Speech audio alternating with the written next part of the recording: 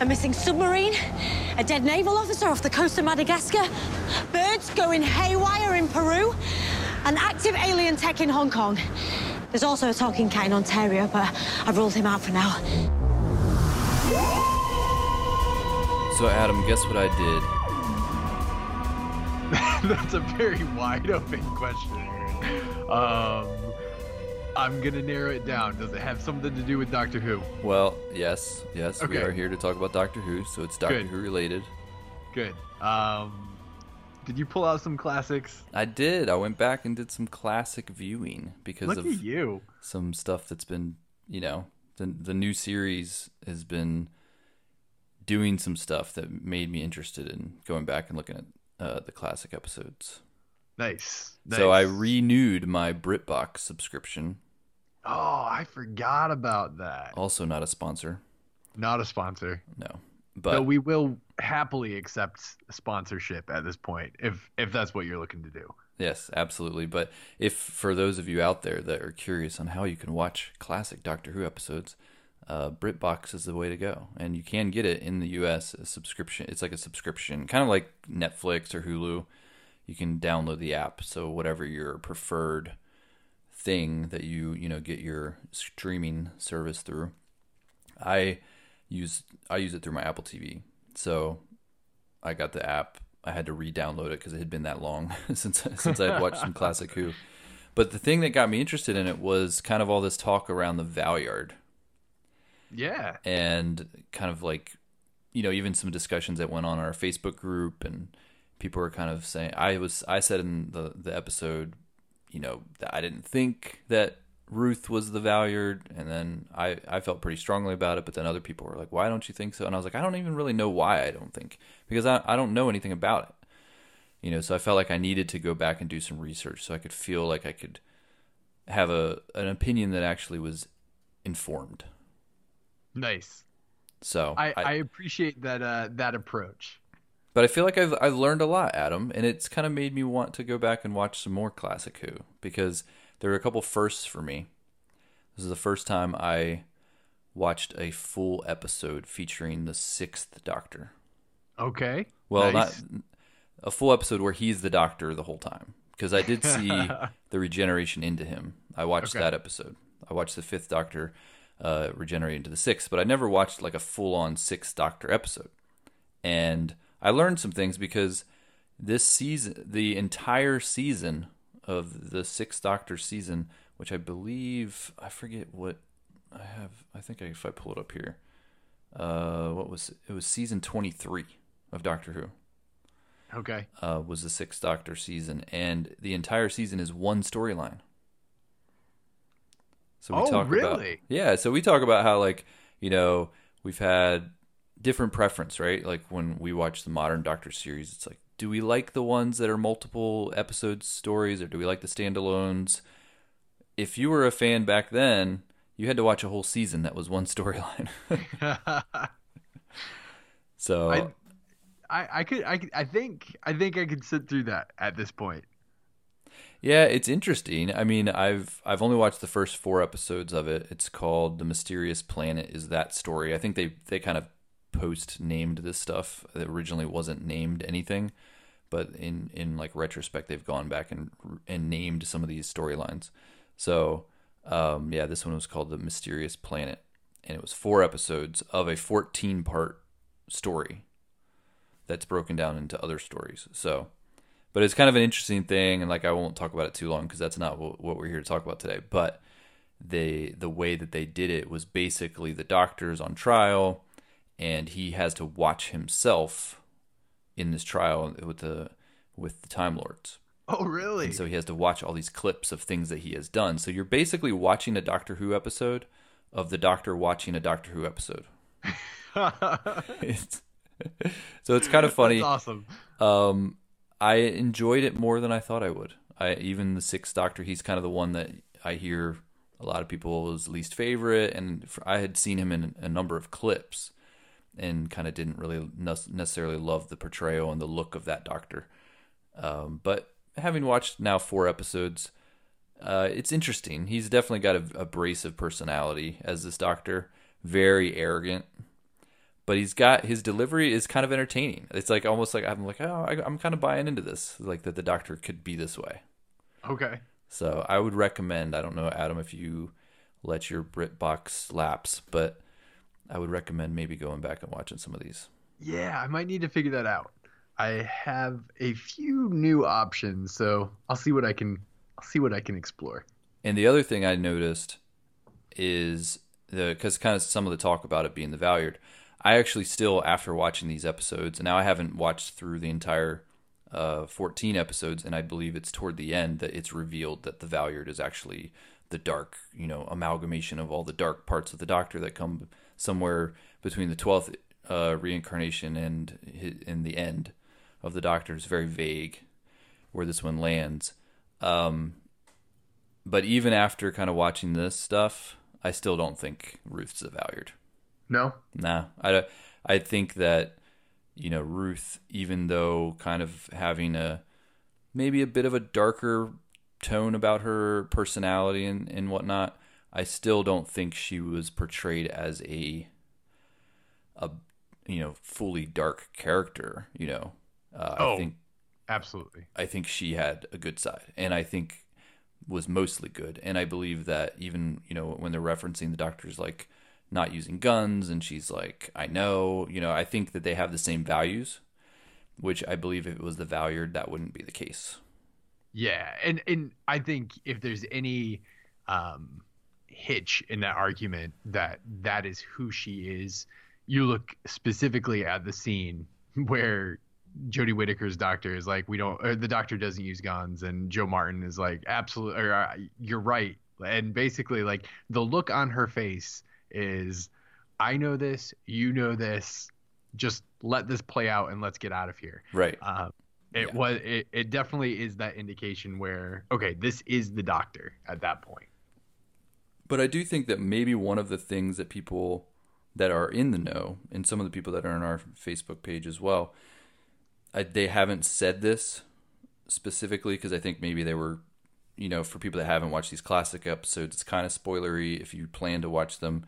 But as we had the discussion, something that came out in the 70s and 80s, it's kind of hard to really say it's a spoiler.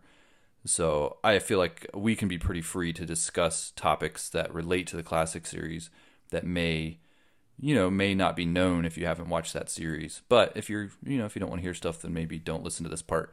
But and we had mentioned this before in the episode, Orphan 55. Yeah. Where they discovered that the planet they were on was actually a future version of the Earth that had been destroyed. And that same thing happens in this storyline, The Mysterious Planet. So there is a connection with episodes that the Valyard is in and similar events that happen that are happening in this current season. So I could see where people would start to make that connection and be like, well, you have this other version of the Doctor that's mysterious. You also have an episode that's, reminiscent of a classic episode that the Valyard was in. And they're putting the pieces together and starting to think, oh, maybe that's a hint that this is the Valyard. I don't think that's the case, but I can see why people would read into that. Now, do you think that a version of the Doctor is the same as saying that Jo Martin was the Doctor? I don't know. You mean, so when you say a version of the Doctor, like the War Doctor or other... Right. Like, so my understanding is that the Valyard is not the Doctor. Maybe a version of the Doctor, maybe a extension of the Doctor, maybe a part of the Doctor, but not the Doctor. And that's another thing that, as I've kind of thought through the impact or the possibilities, it's Jo Martin was credited as the Doctor, and I think you are the one that called that out the last time we talked about all this, but that stuck with me. So is there any way that we could then go back and edit the credits after the fact and be like, oh, just kidding? Probably not. That's a pretty major thing to be like Jo Martin as the Doctor, right? I agree. I think that's a very telling thing in that we're not getting some kind of interesting version, the Dream Doctor or the Valyard or the what was the one that Tom Baker came back and played. The Curator. The Curator, that type of thing where it's not, it's a maybe doctor, but not really the doctor. Now, I do think the War Doctor was the Doctor. Oh, yeah, absolutely. The way that they portrayed that character. But, yeah, there's still more to be revealed, I'm sure. But I think that in one way, I believe it is that she is playing the Doctor and not kind of a cheat. So... I'm still curious to see how it plays out. That's one of those things about this episode that we will be discussing that kind of sticks to me a little bit. The fact that we kind of just brush over the fact that last week we had such a bombshell dropped on us. But hopefully over the next couple episodes, maybe there is some more reference to it. I guess we'll have to wait and see, but yeah, well, Joe Martin is the Doctor. It's just a matter of how how is she the Doctor? Well, we do know a little bit more about the season now. We do know the titles of the next couple episodes. We know essentially how the season's going to play out. There's 2 more episodes that we know the titles of, and then they've already revealed that the final 2 episodes are going to be a 2-part finale. Yeah. So that was... How's that? So that's cool to know. I think that means that the 2-part finale is going to be an event. I believe it's going to be some big stuff happening. So that may be the time that we get some sort of a return of that Doctor. But maybe not. Maybe they leave that hanging for another season and something different happens in the 2-part finale. But I'm kind of expecting at least some connection back to that those big storyline pieces that are still hanging. Absolutely. And looking at the next 2 episodes that we have prior to what we now know will be a 2-part finale, I'm not entirely sure where some of these additional pieces that we're kind of hanging on to, be it the Master, the Doctor, the new Doctor, and the Timeless Child, and Gallifrey, how those 4 pieces could have anything to do with the next 2 episodes. I don't think it can. So we really will be waiting until the 2-part finale.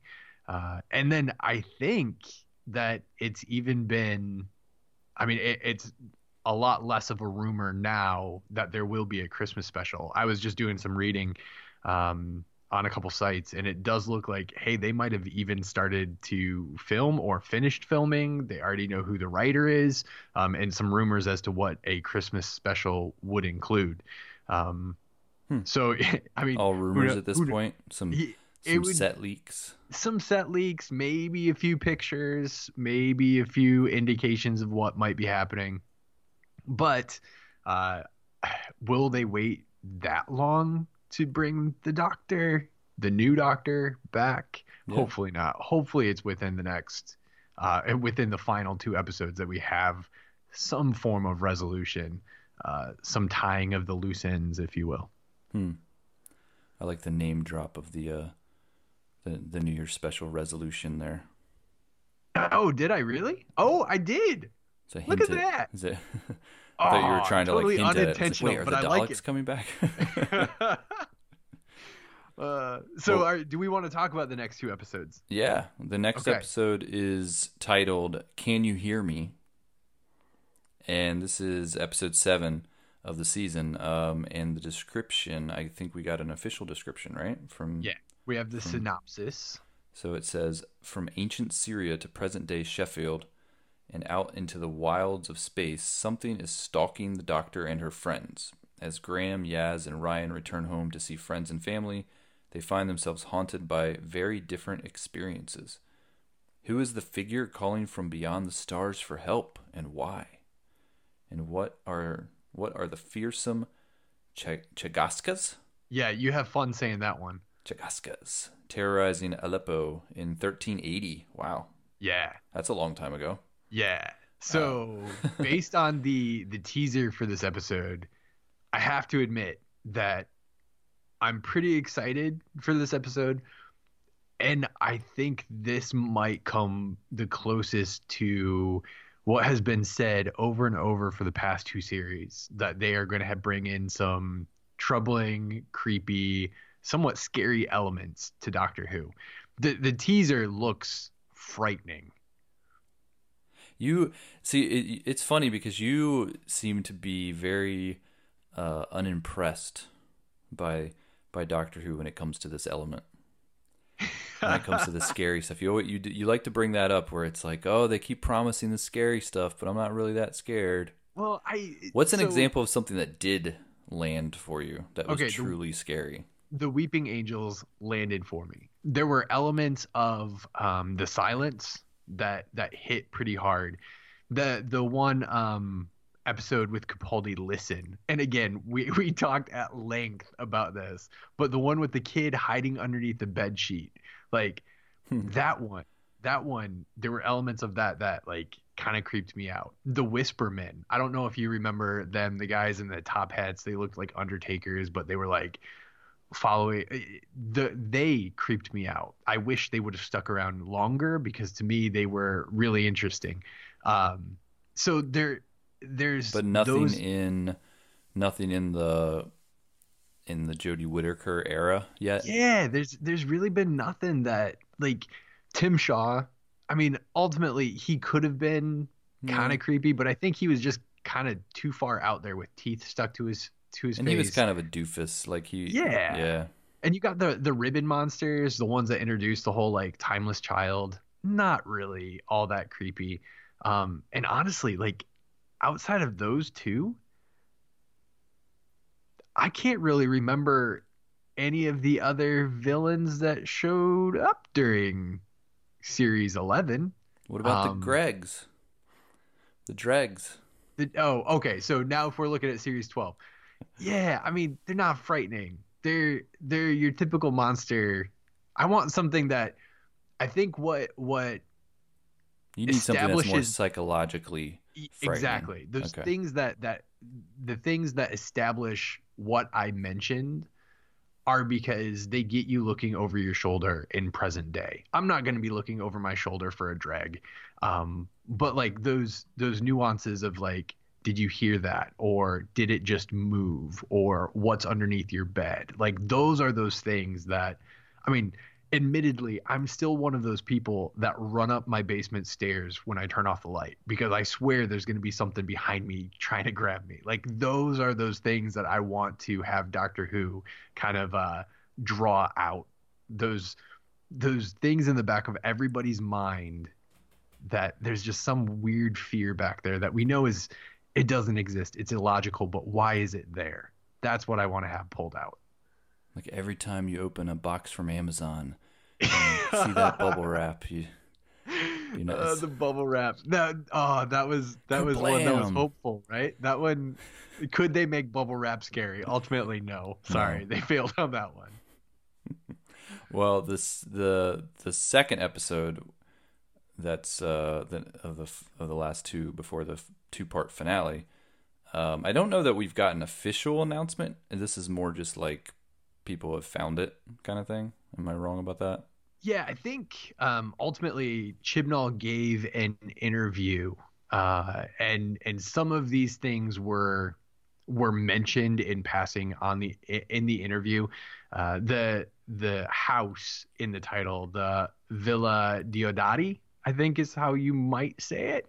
It is a well-known place, and the characters would frequent the place or did go to the place. So kind of maybe some extrapolation there. But so anyways. It sounds like we're getting a story. The title is The Haunting of Villa Diodati, and it's going to feature, I guess, Lord Byron and the future Mary Shelley. Yeah. So we get some Frankenstein stuff maybe. This will be interesting. I think this one has the potential, right? If you're dealing with someone like a Mary Shelley, that it could have some creepy aspects to it. Yeah, I'm pretty excited about this one as well. And keep in mind, and maybe if anybody is concerned about spoilers or if I might be ruining something for you, tune this out for a second, but one of the initial trailers that we got for the series of Doctor Who is the very decrepit looking Cybermen, right? Like a pieced together, falling apart Cybermen. Now we have this episode where we are getting introduced to Mary Shelley, the writer of Frankenstein.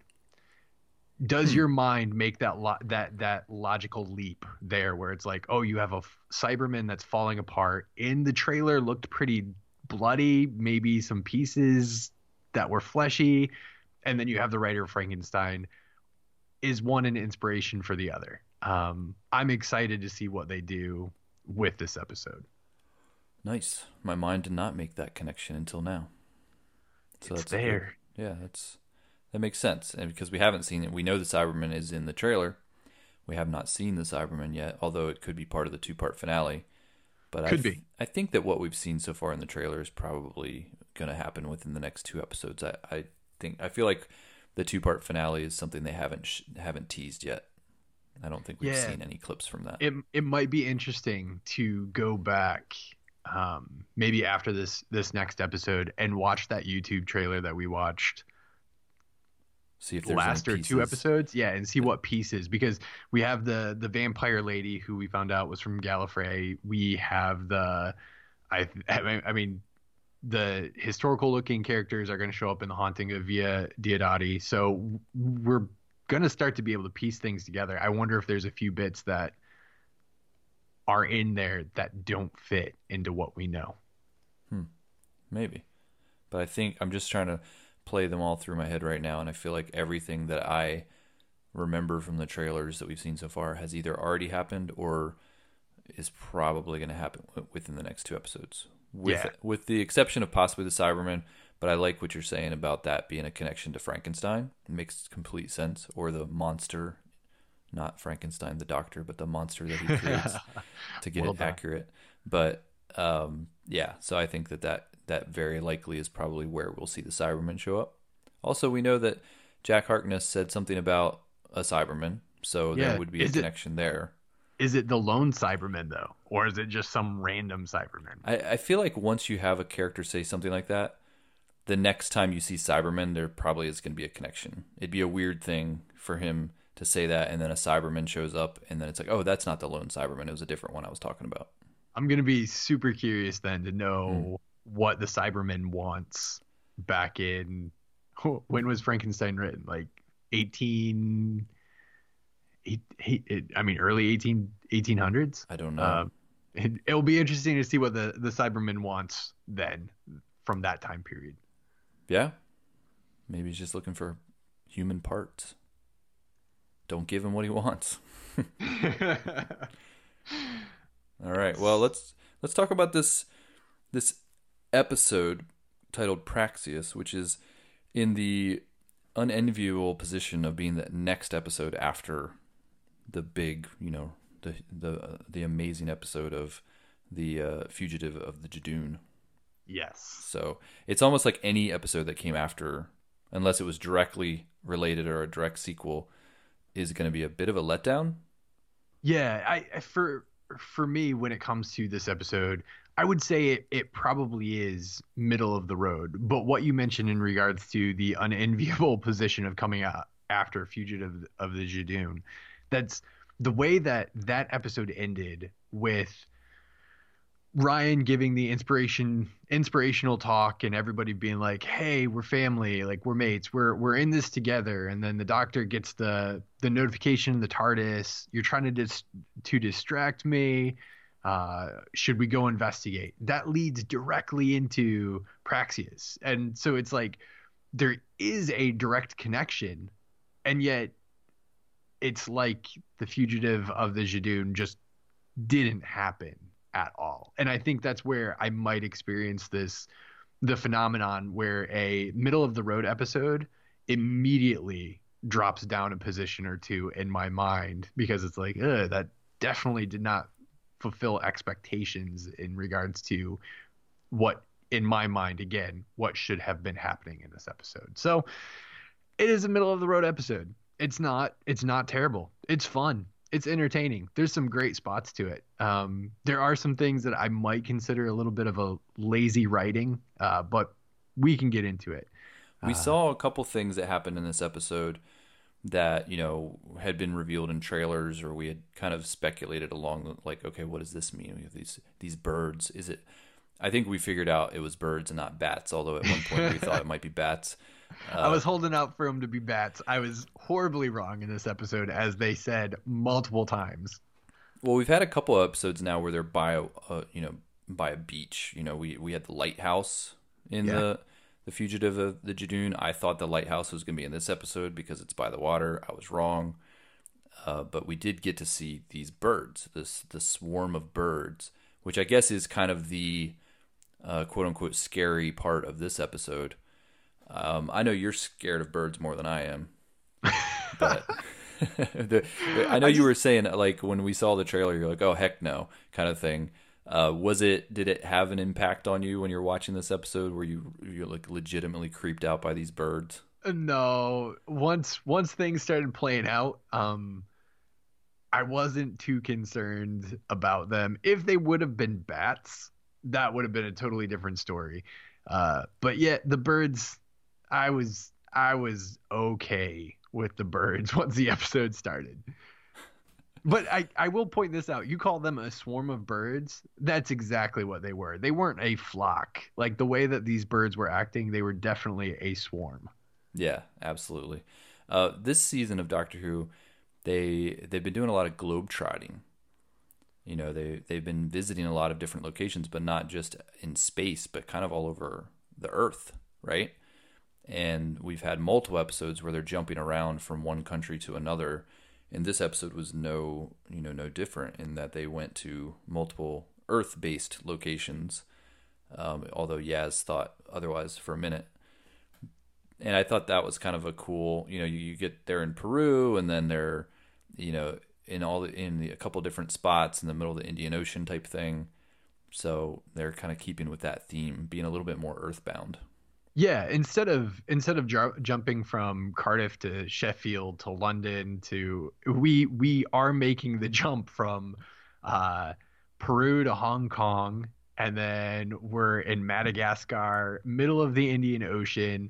I know that in previous episodes we were in Paris, and we have jumped around the Earth quite a bit, and not just within the UK. They nailed kind of the time zones too. Like, it was dark in Hong Kong, it was light in Madagascar. Like, they didn't do the weird like transition from a super light place to another super light place. They did a good job. They were introducing us to a lot of characters. Yes, they were. And in a different way. Typically you get introduced to a new character kind of in conjunction with the direct events that are happening with a companion or with the Doctor. But they kind of pre-introduced us to these characters. We got to see Adam as an astronaut by himself. We got to see Jake, as working in the supermarket. We got to see Gabriella and Jamila, camping together. Like, we get introduced to all these characters previous to their encounters with the Doctor or with any companion, and kind of like establishing their importance. I felt like they were kind of trying to tell us, hey, these are not your typical side characters that you might see in an episode. These characters are going to play a bigger role. Yeah, I liked how this episode got started, and the way that you mentioned in regards to, here's the characters. We're not immediately thrown into the Doctor establishing why we're doing something. You get to see the experience of these different characters, and then you have the companions or the Doctor being injected into the story at that point. It's kind of similar, again, to the Fugitive of the Judoon, where we are introduced to Ruth and Lee, and like you get to see those characters before you ultimately jump into, or the Doctor jumps into, the story. And I guess with Tesla as well, right? Like, we were introduced to Tesla first, and then the Doctor jumps into the story. The difference, I feel like, and I agree with you on Lee and Ruth. The difference I feel like with Tesla is that he's already established as historical focused character. Whereas before you might see some side characters introduced but don't really matter. Yeah. Whereas we knew he mattered, didn't matter when they introduced him. And maybe I'm reading into it too much, but I just felt like they were trying to hint that these characters were a little bit more important and that they wanted us to kind of care a little bit more about them than maybe some side character that, would just show up and die. You mentioned, so one of the first watch throughs, you text me after I had watched it, and you mentioned something similar, and I just kind of like tucked that away in the back of my mind in regards to, were these going to, are they setting it up that these characters could potentially be more down the road? Who knows?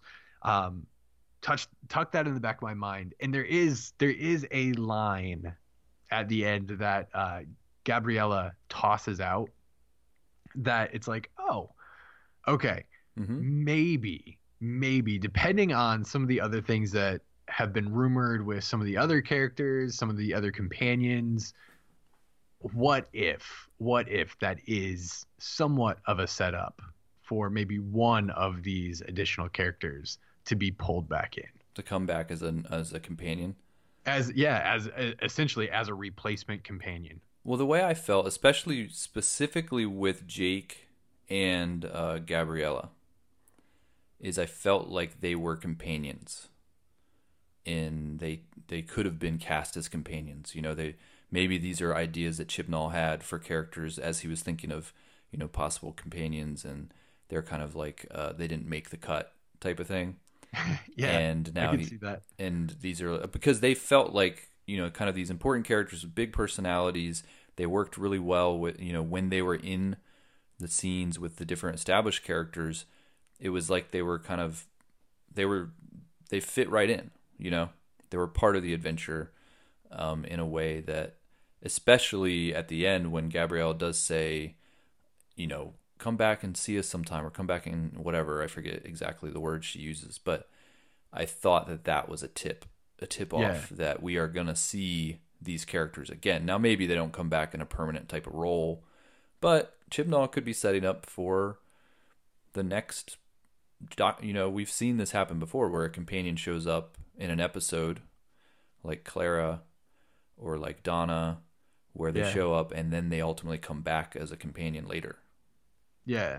So I think that Chibnall could be thinking for the future and say, hey, let me introduce a couple of these characters, and for possible, recurring appearances, or maybe more of a permanent role eventually.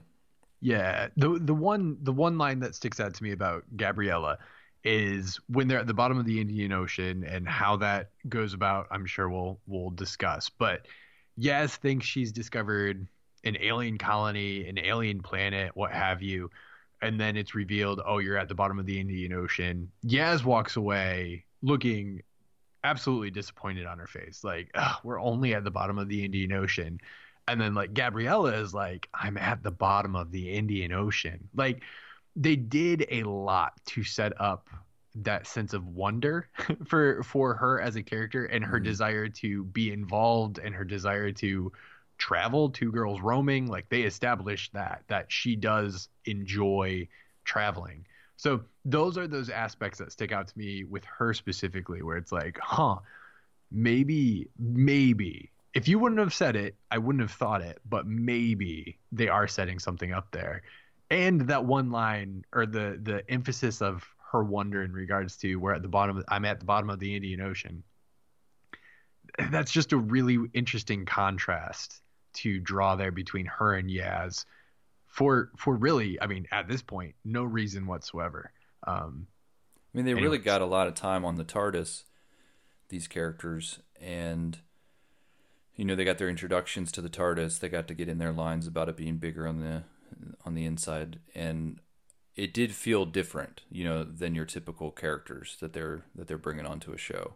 Yeah. And they've definitely gotten a little more willy-nilly with bringing people onto the TARDIS. It used to be a lot more rare that the Doctor would bring people onto the TARDIS. It used to be kind of like my my benchmark on like if a character was considered a companion. It's like, well, did they come onto the TARDIS? Now it's like, you got to throw that one out because there's been a ton of people. But it would be interesting to do some data analysis throughout Doctor Who, maybe even just starting with Eccleston, and like how many different characters have been added or been allowed onto the TARDIS from the ninth Doctor up until the 12th Doctor or 13th Doctor.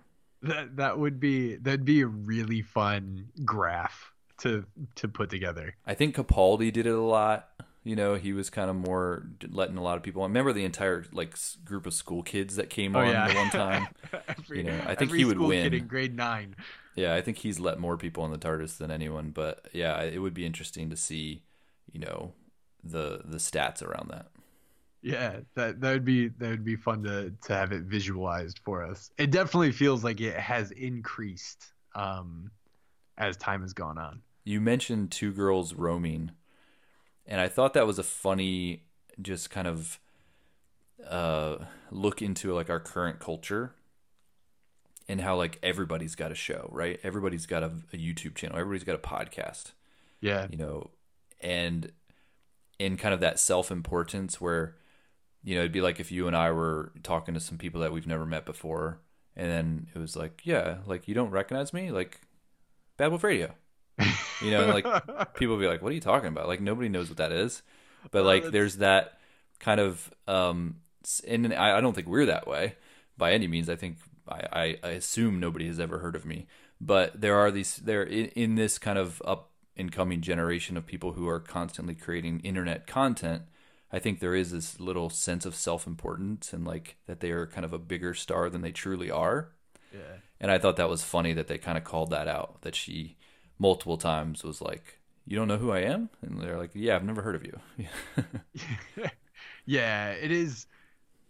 I mean, that was that repeated line for her character, right? And Ryan saying that he does a lot of traveling as well, which that exchange that he mentions one of my favorite lines there, because when Gabrielle and Ryan meet for the first time and she's trying to make sure that he doesn't have anything on him, patting him down, and she's like, oh, you work out? And he's like, no, I just run a lot. I do a lot of running. I do a lot of running. I love that line because it's like he really does, because his life is always in danger. And it's a classic like Doctor line where he's constantly telling his companions to run. So that was a very clever, I think very purposeful interaction. Oh, absolutely. And I loved that. But then Yaz's response to the same Two Girls Roaming thing, just like, okay, whatever. I don't know. To me, that is like, at this point, it's kind of becoming Yaz's character where she's just not impressed by much. Like she's ready to go out and have her own adventures. She's ready to go be the one that runs back into a burning building. She wants more, it feels like, than what she's getting currently. Well, I think they've really established these companions now. We're finally getting to a point now. We're in season 2, essentially, of these same characters. And before it was like we're getting to know them and like, what do we think about these characters? And they're kind of coming into their own. And there's a lot of adventures that are happening off screen. And we're not seeing how much they've traveled with the Doctor, but they've definitely implied that there's been so much more that we haven't seen. Yeah. And they've kind of really become these kind of, weathered, they've seen it all type of characters now. That they're not necessarily shocked by anything anymore. They've been around. And I thought this episode did a really good job of really showing that, because you almost get a hero moment when you see Ryan come up over that hill, Yeah. In his first appearance, and it's like, it's Ryan, it's like this hero moment for this character, or when Yaz and Graham show up in that alley, and you do get that sense of like, oh, now like those are my people, they're showing up, like I'm happy to see them. They've truly established these characters, and I don't know that I really got a sense for that until this episode. I agree. This is one of those episodes, or this is maybe the first episode where, at least for me, the companions didn't seem like weight. they felt purposeful. They felt like they were a part of it as opposed to just kind of around. And then the pairings were interesting as well. Like Ryan by himself walking over the hill. He didn't have Yaz with him. He didn't have Graham with him. He wasn't with the doctor. It was Ryan by himself. And then Yaz and Graham being paired together. When was the last time we saw that pairing of just the two of them by themselves? In Tesla's episode, Yaz was by herself. And we see the typical pairing of Ryan and Graham. But yeah, it seemed like each of them had a purpose and each of them really had their moment. I mean, even if it's as small as Graham saying, "Yeah, I can do an IV drip. I've been waiting for a chance to do this after seeing it done so many times." Like they seemed capable. Whether it be Ryan dissecting the bird or Yaz going back into the building and grabbing things, or even just being part of the spaceship at the end, flying it, taking on jobs that the doctor just kind of threw at him. They seemed capable this episode. Except for the part where Graham had the device upside down. He's like, "It's right behind that wall." And then she turns it around. "It's right behind that door." Yeah. I mean, loved that. I laughed both times I watched the episode. That one, and then even when he's in the spaceship and he's like, "I have it turned clockwise," and she's like, "It's supposed to be," or the doctor's like, "It's supposed to be counterclockwise," and he's like, "Oh, just testing you." Just practicing. Like, that is Graham's character at this point. I don't know if it was Graham's character in series 11, and maybe series 11 it was just him processing Grace and grieving, and so his personality was toned down a lot more, and now series 12 a lot more time has passed, and so now he's just that goofy, somewhat absent-minded at times guy. But I think that's his character. Yeah, and I don't think they don't portray him as being like dumb by any means. He's definitely portrayed as an intelligent character. Yeah. But they have moments of, it is almost kind of like, it's almost like he's just not paying attention. Yeah. You know, he's just kind of like, he's picking up the cupcakes. Yeah, he's so chill. He's laid back. He's kind of just not paying attention, not picking up the details the way that somebody like a Yaz is very focused. Yeah. And Ryan I think Ryan is more pure comic relief sometimes in some of the goofiness. And I feel like I find Graham's humor a little bit more, it's more to my taste than some of the stuff that they've done with Ryan. Both are funny in their moments, but I kind of prefer Graham's. Yeah. Now that you mention it, Ryan's an interesting character. Because they do portray him, like, age-wise, Yaz and Ryan are the same. But they definitely portray Ryan as being younger in some sense. I'm trying to process immature. it, and I'm processing. He's a little more immature, I think, and probably a little less worldly. Maybe, like he hasn't seen as much. Right. And that's probably the way to put it. I was playing with the word naive, and that just didn't seem like it was going to come across right. But he's grown a lot. He has. Absolutely. It is an interesting dynamic. Who knew that this episode review would turn into like a dissection of the companions at this point? I mean, you called it. I said that this was only going to be like a 20-minute episode, and we find a way. Well, I honestly do believe that this episode was a great exploration into the companions and kind of where they're at now. And I thought they did a really good job of kind of establishing where they stand. And even someone like Ryan, who in the past has been a little bit more goofy and done things that are kind of, not very smart, he is now being entrusted with going off on his own and doing things. And I think he's coming across as way more competent and way more confident in how he's dealing with things. Yeah. I mean, it's almost like they're setting us up for a changing of the guard. Maybe that these characters are kind of coming into their own to prepare us for new blood. That's not wrong. Like it definitely feels that way. I mean, Ryan went to the hospital by himself. He definitely seemed in control of the situation with Gabrielle. He pulled her back. He's like, "Hey, you don't want to mess with that." The body starts freaking out on the table, and Well, even Ryan going doesn't into the run. quarantine area, Yeah, like she's like, "You don't go into a quarantine area." He's like, "Well, don't you want to know what happened to her?" You know, he's. I don't think Ryan last season would have been the guy that would have gone in there. no, and he when Jamila's body is freaking out and he's like, I don't think that's alive. He's not taking off running. He's not overreacting. Like he's acting like someone who knows what's happening, who's witnessed similar things. And you know what? It's not gonna phase him. It's different. It's new, and he's gonna call the doctor, but he's got things under control. Yes. Well, let's talk a little bit about this, the disease, I guess, the Praxeus. Yes. Praxeus, yeah.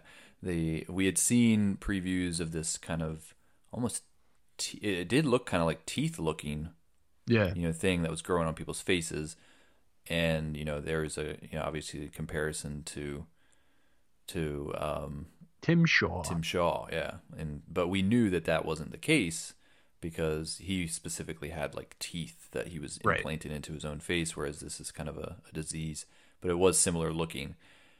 But we find out that it's actually, I guess it was was it the plastic that is growing on the outside of their body? Is that why it looked that way?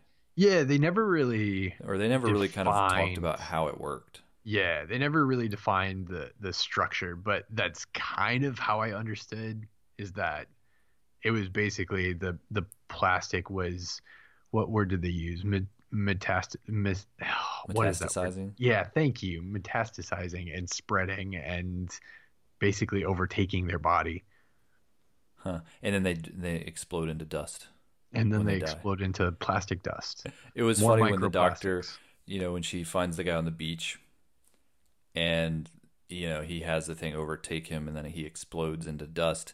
And the two people that are there kind of are like, whoa, what just happened? And the doctor's like, I know that was alarming, but don't be alarmed. Yes. I thought the doctor had some good lines in this one. I like that. I like the part, where then she's talking about all the different things that are connected. And then she's like, oh yeah, then there was that cat in Ontario, but I've ruled him out or something.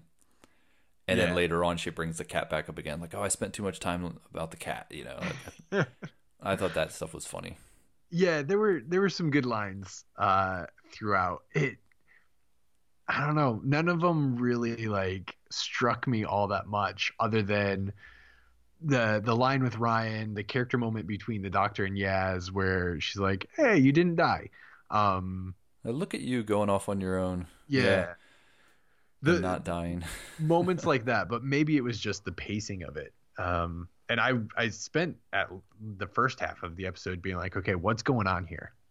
What's happening? Which, That's what I liked about this episode, and that's kind of, especially on the first viewing when you don't know what's going on. I thought it did a good job of kind of keeping you in suspense as to how are these things connected, what's happening. You're kind of trying to figure it out as the characters are trying to figure it out, and I thought they did a really good job with that and introducing these other characters. Even we've talked about a couple of the characters that they introduced, but they even introduced the characters that were on the beach, and they seemed like they could be kind of important characters too. All of these characters had really unique, important personalities, I thought. yeah, I mean, none of them were overly flat. They all seemed like they had some defining characteristic or attribute about them. And so on the beach it was Suki and Aramu. They were the ones that were there when the first guy kind of dies. We find out that guy was on a submarine, so at first I thought it was the astronaut. Yeah, when she nope. first saved him. Zach Olson, Yeah, naval officer Zach Olson. from a U.S. submarine, right? Yeah, from a U.S. submarine. Represent. But yeah, so we got to see him die, and then, but I mean, we find out later on that Suki was actually one of the, I guess, scientists, alien scientists that was trying to figure out what's going on with this disease. Which I thought was, I thought that they did a good job of concealing that. I didn't see that one coming. It was so first watch through, when the doctor runs through the list of all the things that she needs in a lab. Now, I'm not a scientist. I am not entirely sure how common any of these pieces of equipment are, but just the sound of some of them were like, what? Like, why would anybody have that stuff in some random lab in Madagascar? So, like, to me, that was somewhat of an indication that Suki wasn't entirely truthful about who she was. So you saw it coming because of that? I didn't see it coming, but something was, it seemed, if anything, it seemed like extremely lazy writing. Right. To be like, the doctor just happened to need these crazy pieces of equipment. And then, yep, I have most of that. But then it does come out because the doctor's like, Suki alone on the beach in Madagascar with a highly equipped lab. It's like, okay, so I wasn't alone, that this was somewhat of an odd situation. Well, I agree. I kind of chalked it up to just they needed that to be the case in the writing for the story to move on.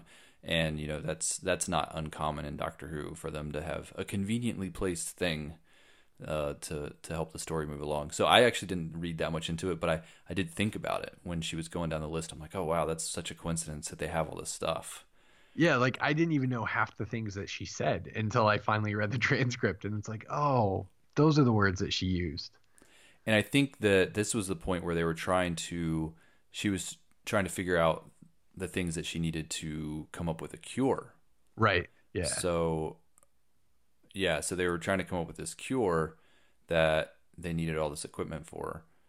And I was thinking about this. So this is where I started thinking, like, because I feel like it happens in movies and TV a lot, that a disease happens, they figure out, oh, this is the cure for the disease. Let's make that cure. Like, let's make that thing. And it's like, how easy is it to just make a cure that you can just like have ready? I thought that was a little unbelievable. I mean, it's Doctor Who, so of course, but I thought, okay, they figure out, okay, we need to do this. Let's make the cure and put it in like these 5 vials and then shoot it into the atmosphere and it cures the entire world. Well, so that's like looking at what they need: rapid genome sequencing, a spectrophotometer, and a super fast incubator. I don't know, maybe like some of that stuff just sped up the process once she spotted the. That's why you need a super fast incubator. If they just had like you need the super fast incubator, it wouldn't work. Or the work. fast one. You need it super fast. Yeah. And then you just take that and plug it into the TARDIS, and it's going to give you all sorts of fun, crazy stuff. It's just such a trope in movies and stuff where you have this quick fix-it-all. The entire population of a planet has been infected by something. Oh, let's just take it to the highest tower and shoot it up into the thing, and the rain will fall. And I mean, that happens in Harry Potter, or in Fantastic Beasts, right? And it's happened in a lot of stuff. And so I just always thought, oh, a Spider-Man movie did that too. Where everybody was turned into lizard people, and then they got it up into the atmosphere. So it's kind of like one of those tropes where you're just like, okay, you kind of roll your eyes at it because it's almost been overused. And so it just didn't make sense, really. So are you in the camp that Suki is bad? No, not necessarily. And I think the fact that they had these suits on that kind of made them look alien-like, they had these gas masks and stuff, but she never did. So it was kind of interesting in the, like, why did the rest of them keep it on the whole time? Like, when you're rewatching it, you're kind of thinking, why didn't these guys, like, if they're working in a lab and they're running around shooting guns, wouldn't it be easier to do that stuff without a big mask on your face? So theory. Okay. They kept it on not to prevent stuff from getting into them, but to prevent stuff from getting out of them, because they were covered in the Praxia stuff, right? Yeah. Like when they finally took off their mask, their entire face was filled with it. By that time, yeah. by that time. So maybe they were trying to keep all of it in their little garbage bags. So they were infected already. So they were. Yeah. Yeah. I didn't necessarily see her as a bad character. I think she was, the doctor wasn't too happy that she was using the Earth as a petri dish, but they were just trying to save their people. And then they found a place that, oh, look, this place that has a lot of plastic, we can go there and test. And, kind of, it wasn't like they were purposefully spreading it. Yeah, their ship crashed and it got released. Yeah, it was more that they were going there, hopefully, to do some experiments. So now they were experimenting on, Adam. Probably against his will, so I think that probably wasn't the best thing. But they're from another planet. Maybe they just don't understand how ethics work. They have different medical practices there. They're very human looking. Different. I mean, you would have never known Suki was an alien. She just looked human. Yeah. No. Absolutely. Agreed. Now, do you think Aramu was an alien too? Was he just a human that she partnered with that was unaware, or do you think he was part of her crew? I've gone back and forth on that one.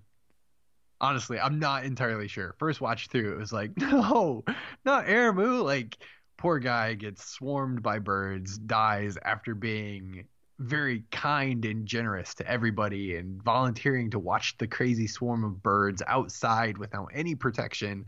And he seems surprised by everything else. But then the second watch through, it's like, Suki seemed surprised by everything else too. So maybe they were just both surprised at the doctor, but not really, and surprised at how quickly things were moving, but not really surprised by Praxeus. So I don't know. I like to think that he's just some innocent bystander who got the short end of the stick and no one acknowledged that he died. Yeah.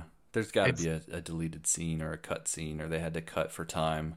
Right? The part where they were like, where's Aramu? Oh, he must have gotten killed by the birds. There's nothing we can do for him. They just left him. He died. Now, I get the urgency because he was outside. He was doing his job watching the swarm. And then the birds attacked the people that were inside the building. And so they all had to run out and get to the TARDIS as fast as they could. So I get that they weren't necessarily too concerned with what happened to Aramu at that point. They were just trying to save their own lives. But it would have been nice that once they were all safe on the TARDIS, if somebody had just said "Oh no, Aramu," or "I saw him. It's too late. He'd already been attacked." That some kind of a line that they actually cared that the guy had been killed. or how about this? When the doctor returns everybody safely to the exact same beach that Aramu is laying on, that they hold a funeral service or something. Give the guy some respect, because. I don't know if he was still there. I think he... the birds ate all of it? I think he's gone. Well, The thing is, if the birds attacked him, they probably... you're right. Gave him the disease thing, and then he would have exploded into sand anyways. I don't know that there was any Aramu left for them to find. They probably were hoping he ran away and got out of there. There you go. They never saw his body. Nope, he abandoned them. That's what happened. That's what they think happened. Yeah. I mean, they haven't shied away from kind of the disturbing violent deaths this season of Doctor Who. Yeah. Some of that. Seeing the girl on the bed, where her body kind of convulses and her eyes turn white and then she explodes and she's gasping for air almost. The guy, same thing on the beach with that guy, the way that these people are dying. It's just wow, that's very disturbing. I don't know. And I know that some people, they talk about how Doctor Who's a kid's show. I don't know if I'd let my kid watch this one. I think he'd have nightmares. Yeah, it's very disturbing. And yet the way that the companions are taking it, at least from what they show us on screen, it doesn't seem like they're struggling all that much with guilt or the lingering impact of the death of other characters. Maybe that was more of a Series 11 thing, that they struggled with Grace dying, and maybe Series 12 they don't struggle with it as much. But it seems Grace was a family member, right? But it seems like in the past, companions would struggle with you're not saving them, you're letting them die, Bill, and then the doctor Bill would have to give this huge spiel. Yeah. Absolutely. And it was Gabriella that was you're gonna save you're gonna save Jake, right? Like none of the other companions were like, "Can't you do something, Doc?" They were just like, "Oh, here's another guy going down with the ship." Well, that's true, and I think that's actually a really good call out because I think the longer that these people travel with the doctor, the more desensitized they probably do become around this type of stuff happening. And I do wonder that if Gabriella had not have said that, that if the doctor would have made the effort to save Jake.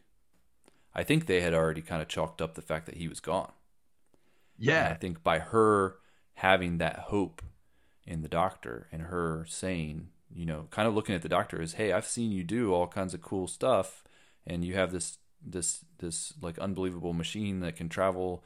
You can save him, right? And like it's almost like the doctor's like, yeah, you know what? If I try hard enough, I probably can save him. Let me do it. Whereas if Gabriella wasn't there, we've already seen what happened with Orphan 55, where they just kind of left those characters behind, and we're like, oh well, I hope they're okay. yeah. Whereas I think seeing that expectation in a new character's eyes maybe caused the doctor to put in a little bit of extra effort. Yeah, and it's just so interesting because like the doctor gives her explanation that she could do it, that she did do it, and you see Graham over her shoulder, and Graham's just like, "Nice work, Doc." Yeah. Like it just like no one's surprised, but yet no one was also concerned in the first place. It was just like, oh, okay, whatever. What happens, what happens. Yeah, he sacrificed. Yeah, he went back. He did. I mean, he did the right thing. I think that when the doctor was like, okay, we're going to launch this spaceship into the atmosphere and use the autopilot, and then they go out and it kind of messes up, and they're like, oh, I don't think it's going to work now, but let's go anyways. I'm like, well, they kind of need you, right? Like, you need to stop this thing. The doctor had already kind of been like, well, let's just get out of here. And Jake was the one that went back and said, well, if it's not going to work and you need someone to fly the ship, I'll do it. Could the TARDIS have just gone into the atmosphere and dispersed it itself, or did it need to have like an exploding ship? Yeah, I mean, there's always those type of things where you could think, oh, they could have done this, they could have done that. It doesn't serve the story, or make it as exciting if you kind of come up with more logical explanations. But I was even thinking about the pollution side of things. The Earth has these, I forget how many she said, but these spots where all this pollution is kind of gathered in these oceans.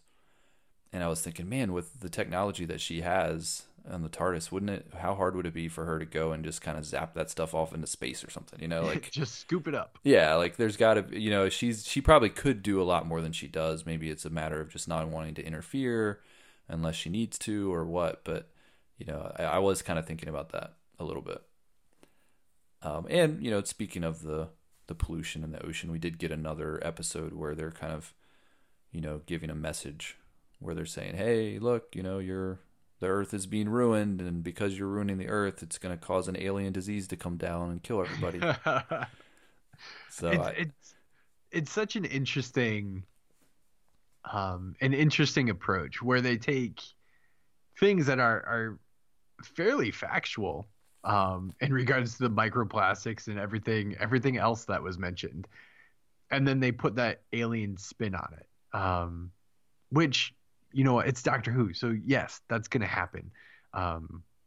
But it always catches me somewhat sideways, where it's like, oh yeah, this is legitimate. Like I'm now thinking about the stuff that I'm eating and drinking, and like, ooh, plastics, and then it's like, oh, but alien bacteria. Never mind, I don't have anything to worry about. It's really not all that bad.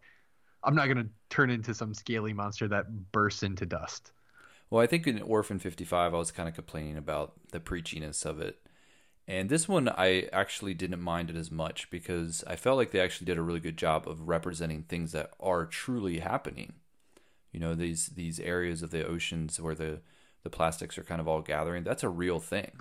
Yeah. Yep. That's something that actually is happening, and the pollution that we're causing with the different plastic waste and stuff is a problem that needs to be solved. So I do think that this episode, because maybe they were just a little bit more specific with it. Something about this one didn't bother me as much as kind of the generic one, Orphan 55, where it's just like, oh, we're ruining the Earth, and you're going to all turn into these crazy creatures. I did still feel like this one was a little preachy, but I was more okay with the preaching. I guess is my point. You could kind of tell right away. She's like, I'm going to show you this most beautiful river. And then you get there and it's just like completely, just horror, humans have just completely ruined this natural place. So I was like, okay, it's going to be one of those episodes. Yeah. The doctor's quote unquote preachiness in this episode, honestly, and this is probably a terrible comparison, came across somewhat like Magic School Bus-ish to me, where it was like the billions of microplastics, and then it gets eaten here and drunk here, and you're eating it in this and this and this. And I don't know. I just expected them to jump in the TARDIS and get really small to investigate these microplastics. It didn't happen, but I would have been totally on board with that. Magic School Bus. Yeah. I usually get my Star Wars reference in before you get your Magic School Bus reference in. So. Don't mess with the frizz. Miss Frizzle's how I learned most my science facts growing up. Nice. I mean, Graham had a nice moment, I thought, with Jake. They're sitting out on the beach and Jake's kind of upset and talking about how do you even know what it's like to be married to someone who's so amazing, kind of thing. Yeah. And Graham doesn't say anything, but nothing. The look on his face says everything. Yeah. And I thought that was a really great moment for just the acting in that moment, but also the writing, where they call back to something that we all, know. And they didn't have, they could have easily not had that included in the episode at all, but that little callback to what he's suffered and kind of his relationship in what he's lost. And being able to relate with what this guy's saying, but never even acknowledging it verbally. Yeah. It was very subtle, very well done. I'm glad you called that out, because when watching that scene and kind of what Jake is expressing, it was another instance that kind of struck me as like somewhat lazy writing. The whole I'm not worthy of it, and he says I'm being dishonest, but he really must be the one that's being dishonest. It seems somewhat cliche to me, but I think you're absolutely right. Putting the focus on Graham, or partially on Graham in that instance, and really again you get to see him flourish as a character who his kindness shines through time after time after time.